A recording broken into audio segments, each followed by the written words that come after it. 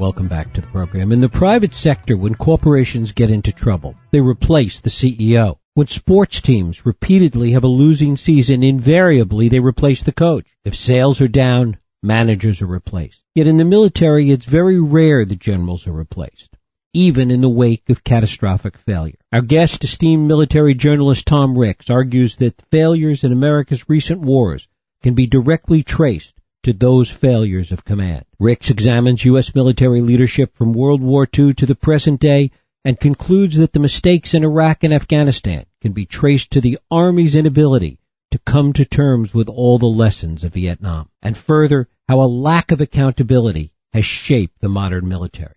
Thomas Ricks is a fellow at the Center for New American Security, a contributing editor to Foreign Policy magazine. He writes the blog The Best Defense. He's been a member of 2 Pulitzer Prize-winning teams for national reporting and has covered U.S. military activities throughout the world. It is my pleasure to welcome Tom Ricks back to this program to talk about the generals, American military command from World War II to today.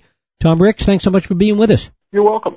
In many ways, it seems that being a general in today's military is a little bit like having tenure at a university. Unless you do something that totally embarrasses the institution, you seem pretty well protected. That's right. Basically, if you keep your pants on and don't go around boffing the undergraduates, you can be mediocre in your job, but you'll keep it. And it wasn't always that way for our generals. In fact, you say that the way it is now, that a private who loses his rifle is punished more than a general who loses the war. Yeah, and that's a real change in American military history. The military tends to say, oh, Tom Ricks, he's a wild-eyed reformer. Actually, my view is I'm a traditionalist. And when we change a military tradition, we should ask why we're changing it. And one of our greatest military traditions was removing generals who fail. This happens in the Revolutionary War a lot, in the Civil War, in World War I.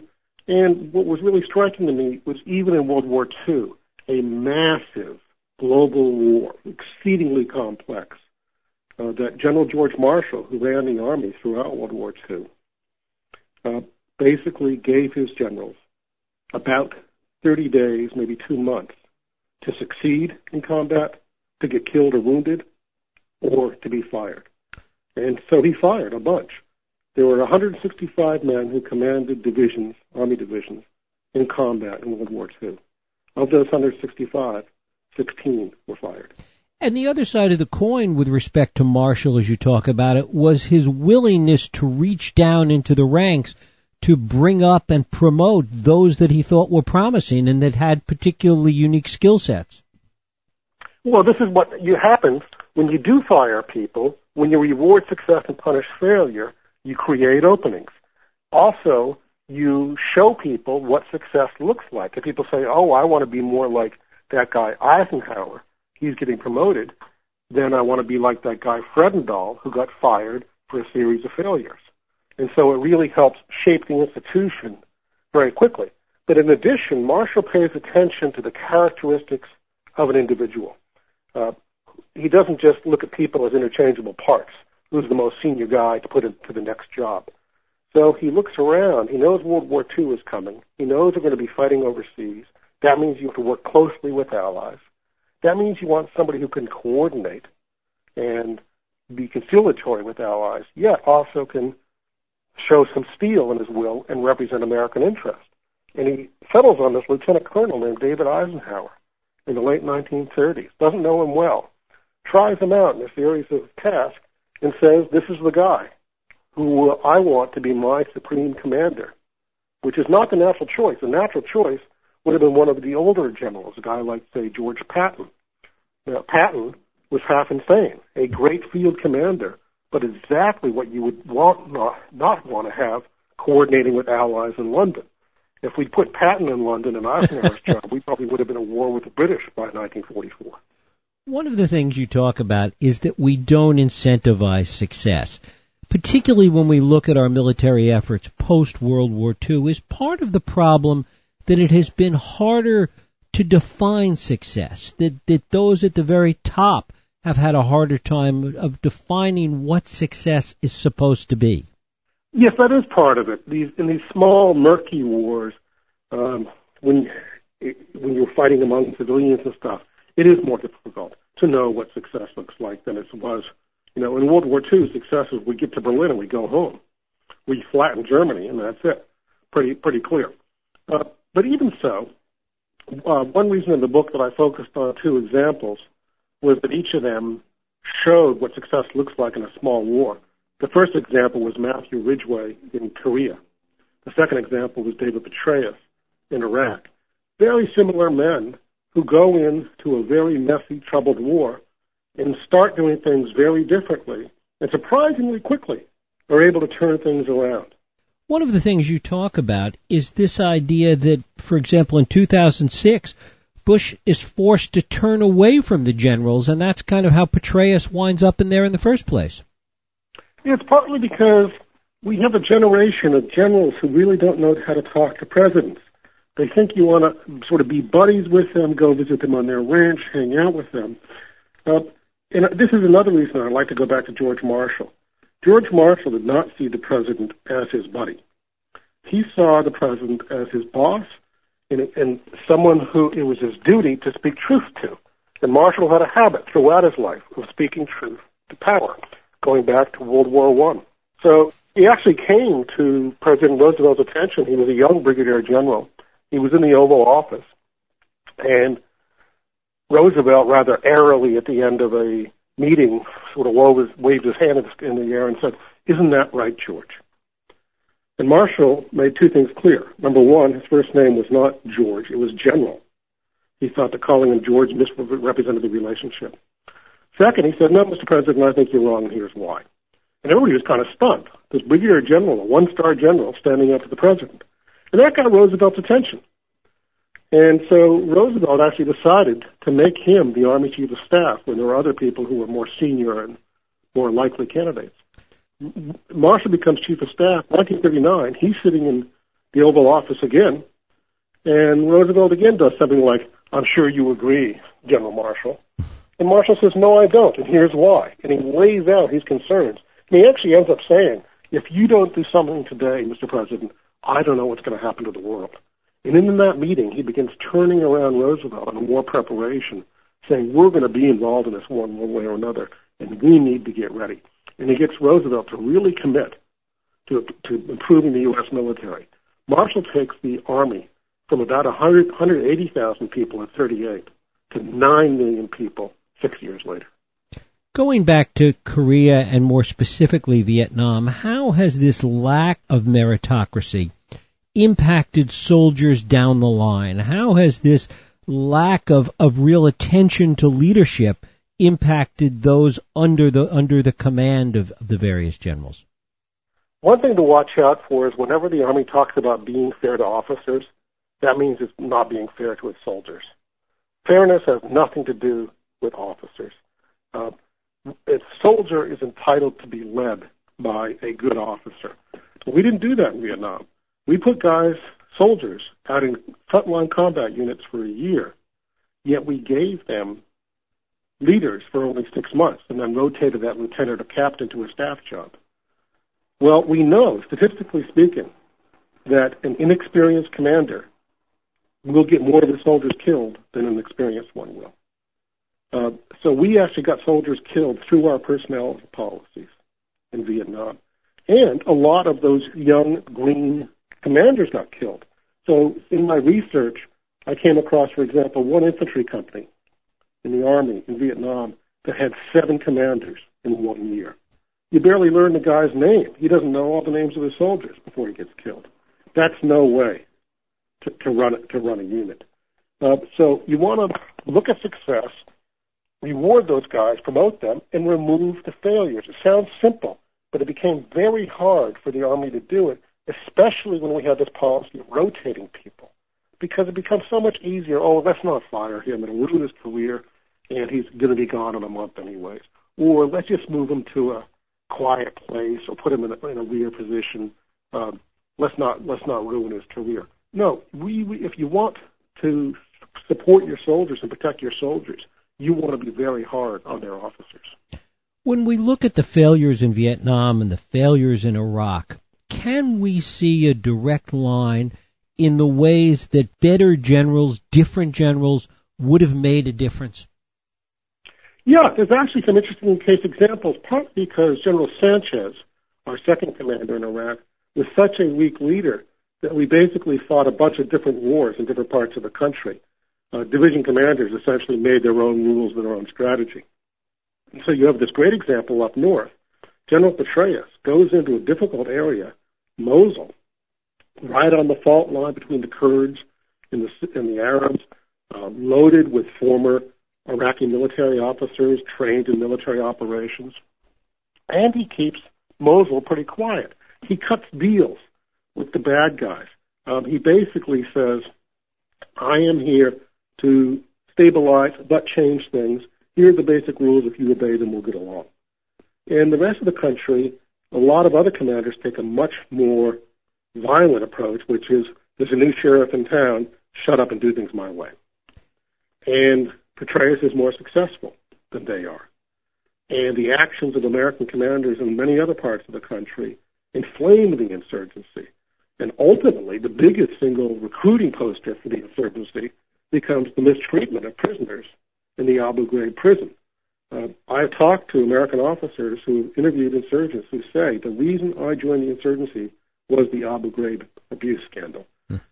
One guy I remember said, since I became an insurgent, a bomb planter, I have planted 150 bombs in a road and exploded them against Americans. So there you have American troops killed in response to the Abu Ghraib mess.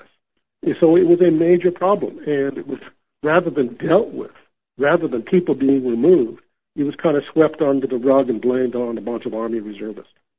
One of the things you talk about is the way that General William Depew helped rebuild the Army after Vietnam through the 70s. Why weren't some of these kinds of issues addressed at that time? Depew I admire enormously. His rebuilding of the Army in the 1970s and early 80s was magnificent. That said, it was also insufficient. He was so focused on rebuilding the tactical Army that he swept aside questions of higher levels of operations, of how do you fight, why do you fight. And he actually has a big fight with one of his commanders who says, soldiers need to know how to fight, but the officers also need to know why we're fighting in order to shape the battle towards certain outcomes. Depew rejects that notion, and so we really end up with a generation of officers who know how to fight, who are trained to fight, but are not educated to fight. And the difference is training prepares you for known task. How do I fight a tank battle? How do I use a machine gun? Education prepares you for unknown task. How do I go into a difficult, chaotic situation, sort out the reality of what's going on, sort out the facts from the falsehoods, figure out which facts are important, and then to design a response. That basically is critical thinking. And we had a lot of generals who didn't know how to think critically, who thought of themselves as basically heavy equipment operators. And so when they were faced with a chaotic, difficult, murky situation in Iraq and in Afghanistan, they didn't know what to do. They kept on doing what their manuals had trained them to do because they didn't know anything else to do. Petraeus happened to be a smart guy who had studied a lot, got himself a PhD at Princeton, and was able to think differently. But we don't have a lot of generals capable of thinking differently. One of the other things you talk about is the overall attitude, the idea that in the eyes of many for a long time it was seen that the firing of generals and the firing of leaders was seen as a sign that the system was working well. At some point it became a sign in the eyes of some as a sign of institutional failure. Yeah, Marshall expected that not everybody would succeed. The Army's not Lake Wobegon, and not everybody's above average. I think it's a little bit easier, though, in a big war like World War II, where there really is a national consensus supporting it, than it is in smaller, murky, unpopular wars. When Ridgway goes into Korea in 1950, he decides pretty early on, he said, I've got 6 division commanders, and I'm going to fire 5 of them. And the Army back at the Pentagon kind of goes nuts. And one of the fun things about doing the research in the military archives is you can see these cables going back and forth. With Ridgway says, I'm getting rid of half the regimental commanders and 5 of the 6 division commanders. And the Army writes back to him like, hold on there. That's a real problem. We've already told Congress that we're going to rotate some guys out, so you've got to go along with that lie. We're going to pretend that nothing's happening here. It's because it's an unpopular war, because they don't want Congress asking questions. But I think it was the wrong approach. I think they should have been more honest. I think ultimately the American people would have supported the war longer had they been treated more honestly. Another area where we seem to have fooled ourselves was with respect to the 1991 Gulf War, where we have this impression still that parts of it and that part of the leadership went well, and in fact, the end of it was a supreme failure. Yeah, I think something we were so happy to see our military do well and not go like Vietnam that we ignored that the way we ended the war was really a very botched, messy ending. We know now from the tapes of Saddam Hussein's cabinet meetings that we captured after the invasion that Saddam Hussein thought he won that war. And look at it from his perspective. He said, the Americans are chasing my troops, they're killing them all in Kuwait, and then they stop. And he actually says in a cabinet meeting at the time, he said, I don't know why they're stopping, but they seem to be giving us the truth, and frankly, I'll take it. And from his perspective, from the Arab perspective, this was a victory, which is, I'm the first Arab leader to have taken on the West. I took on the Americans, the British, the French, and their local Saudi Arabian allies, and I'm alive. Hey, that's a big thing in the Arab world. I took on the bad guys and I won. And so he thought he had won a victory, and that shaped his response for the next 10 years. One of the other misconceptions that we often fall into, and you talk about this, is the idea that in the effort to be supportive of the troops, we sometimes also wind up supporting bad leadership. I think it's partly because we don't know as a nation how to think about the military anymore. We have fewer veterans in positions of power in this country. In the Congress, there are far few people who understand the military. As late as the Vietnam War, 2/3 of the members of Congress were veterans. Today, 2/3 of the members of Congress are not veterans. And so there's kind of a fear of being made to look foolish, getting into stuff you really don't understand.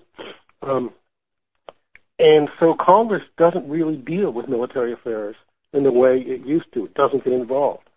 The presidency, especially a Democratic president, there's no upside in getting in a fight with the military. And this has bad consequences. So, for example, I wrote a piece recently for the Washington Post saying, after Vietnam, the U.S. military did some real sober soul-searching about its failures. The most famous is a study they did in 1970 on the state of the professionalism of the Army Officer Corps, which it found very poor. No such studies like that are being done nowadays, asking the really big questions. Which sorts of units tortured people and why? How can we prevent torture from happening in the future? Because torture happened in a lot of places. It wasn't just Abu Ghraib. And it's important also if you're taking care of your troops and taking care of your veterans, because torture has two victims, the person who suffers it, but also the person who inflicts it. That's one example of the type of issue that's not being studied. Another is, why were our generals so poor at giving advice to civilian leaders? Why didn't they tell them the hard facts? Why did they insist on serious discussion of differences? That's how you make strategy. You examine differences. Why do we have this difference? What does it mean? And you pour into it. You don't paper it over. And we're not doing that sort of thing nowadays, and so that is bad for our military going down the road. I would say one reason that the military and the White House have had such a difficult time discussing Iraq is the bad precedence difficult time discussing Syria, and what, if anything, to do there, is that they never really established these modes of conversation in their policy discussions on Iraq and Afghanistan. So we really need to repair civil-military discourse and measure it by its intensity and the clarity and the candor and the trust in that discussion. How much of that falls on the doorstep of the civilian leadership of the Pentagon? It is very much a two-way street. It is civil and military dialogue. But you've got to play with the hand that's dealt you. And our generals, we know who our generals will be 10 years from now. They're the majors, lieutenant colonels, and colonels of today. We don't know who our presidential leaders will be, people in the White House. So we can educate our generals more than we can educate our civilians. And it becomes the job of those generals to go to the White House and lay out, sir, here are the facts of the case. Respectfully, here's where we think you might be wrong or ignoring something. And then, when the decision is made, to salute smartly and execute the orders given them. And if they can't execute, to retire quietly. And or, as you talk about, there was a time when it was not necessarily a black mark to be reassigned. No, and it was not a black mark to disagree with the president. A smart president like Roosevelt, Franklin Roosevelt, self-confident, manipulative, knew that if he was a world-class BS artist, he needed somebody to tell him to throw the BS flag sometimes.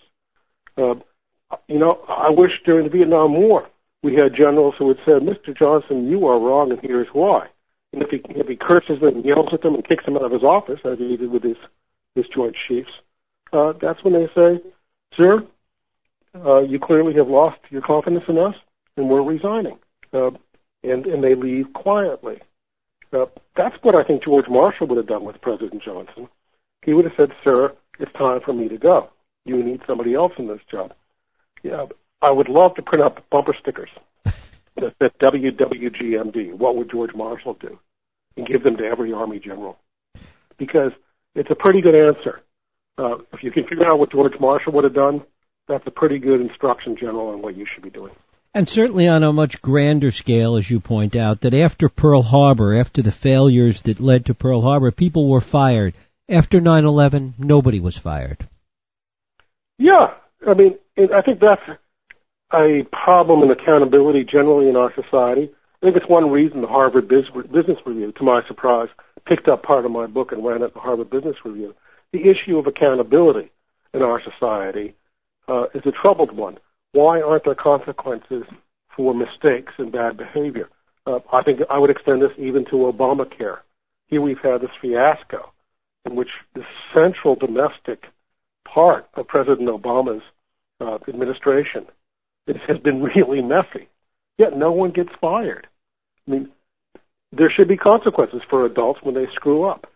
What is it, in your view, finally, in the culture that has created that environment? In many ways, for a long time, the military was immune from that, and obviously, as we've talked about since Vietnam, that's not been the case. What's happened? I suspect it has to do with bureaucratization. I suspect it has to do with also the Army becoming more and more like a union or a trade guild and less like a hierarchical institution. The lack of a sense of duty to the institution and the more a sense of looking out for your friends. One thing I also was impressed by George Marshall, he didn't fire people he didn't like. He fired some of his closest friends. For him, it was just too damn important. And the obligation of the soul of the officer to his country is so important. You can't let friendship get in the way. And I think these days we've kind of gotten murky about this, sort of a feel-good era. We don't want people to be mad at us. Marshall didn't care what people thought of him. He wanted to be able to look at himself in the mirror in the morning and say, did I do my duty? Am I clear with my conscience? And he was very, very conscious that his job was to make sure that the soldier was taken care of, not the officer. Thomas Ricks, the book is The Generals, American Military Command from World War II to Today. It is just out in paperback. Tom, it is always a pleasure. I thank you so much for spending time with us. You're welcome. I really enjoyed it. Good interview. Thank you. We'll take a break. I'll be right back.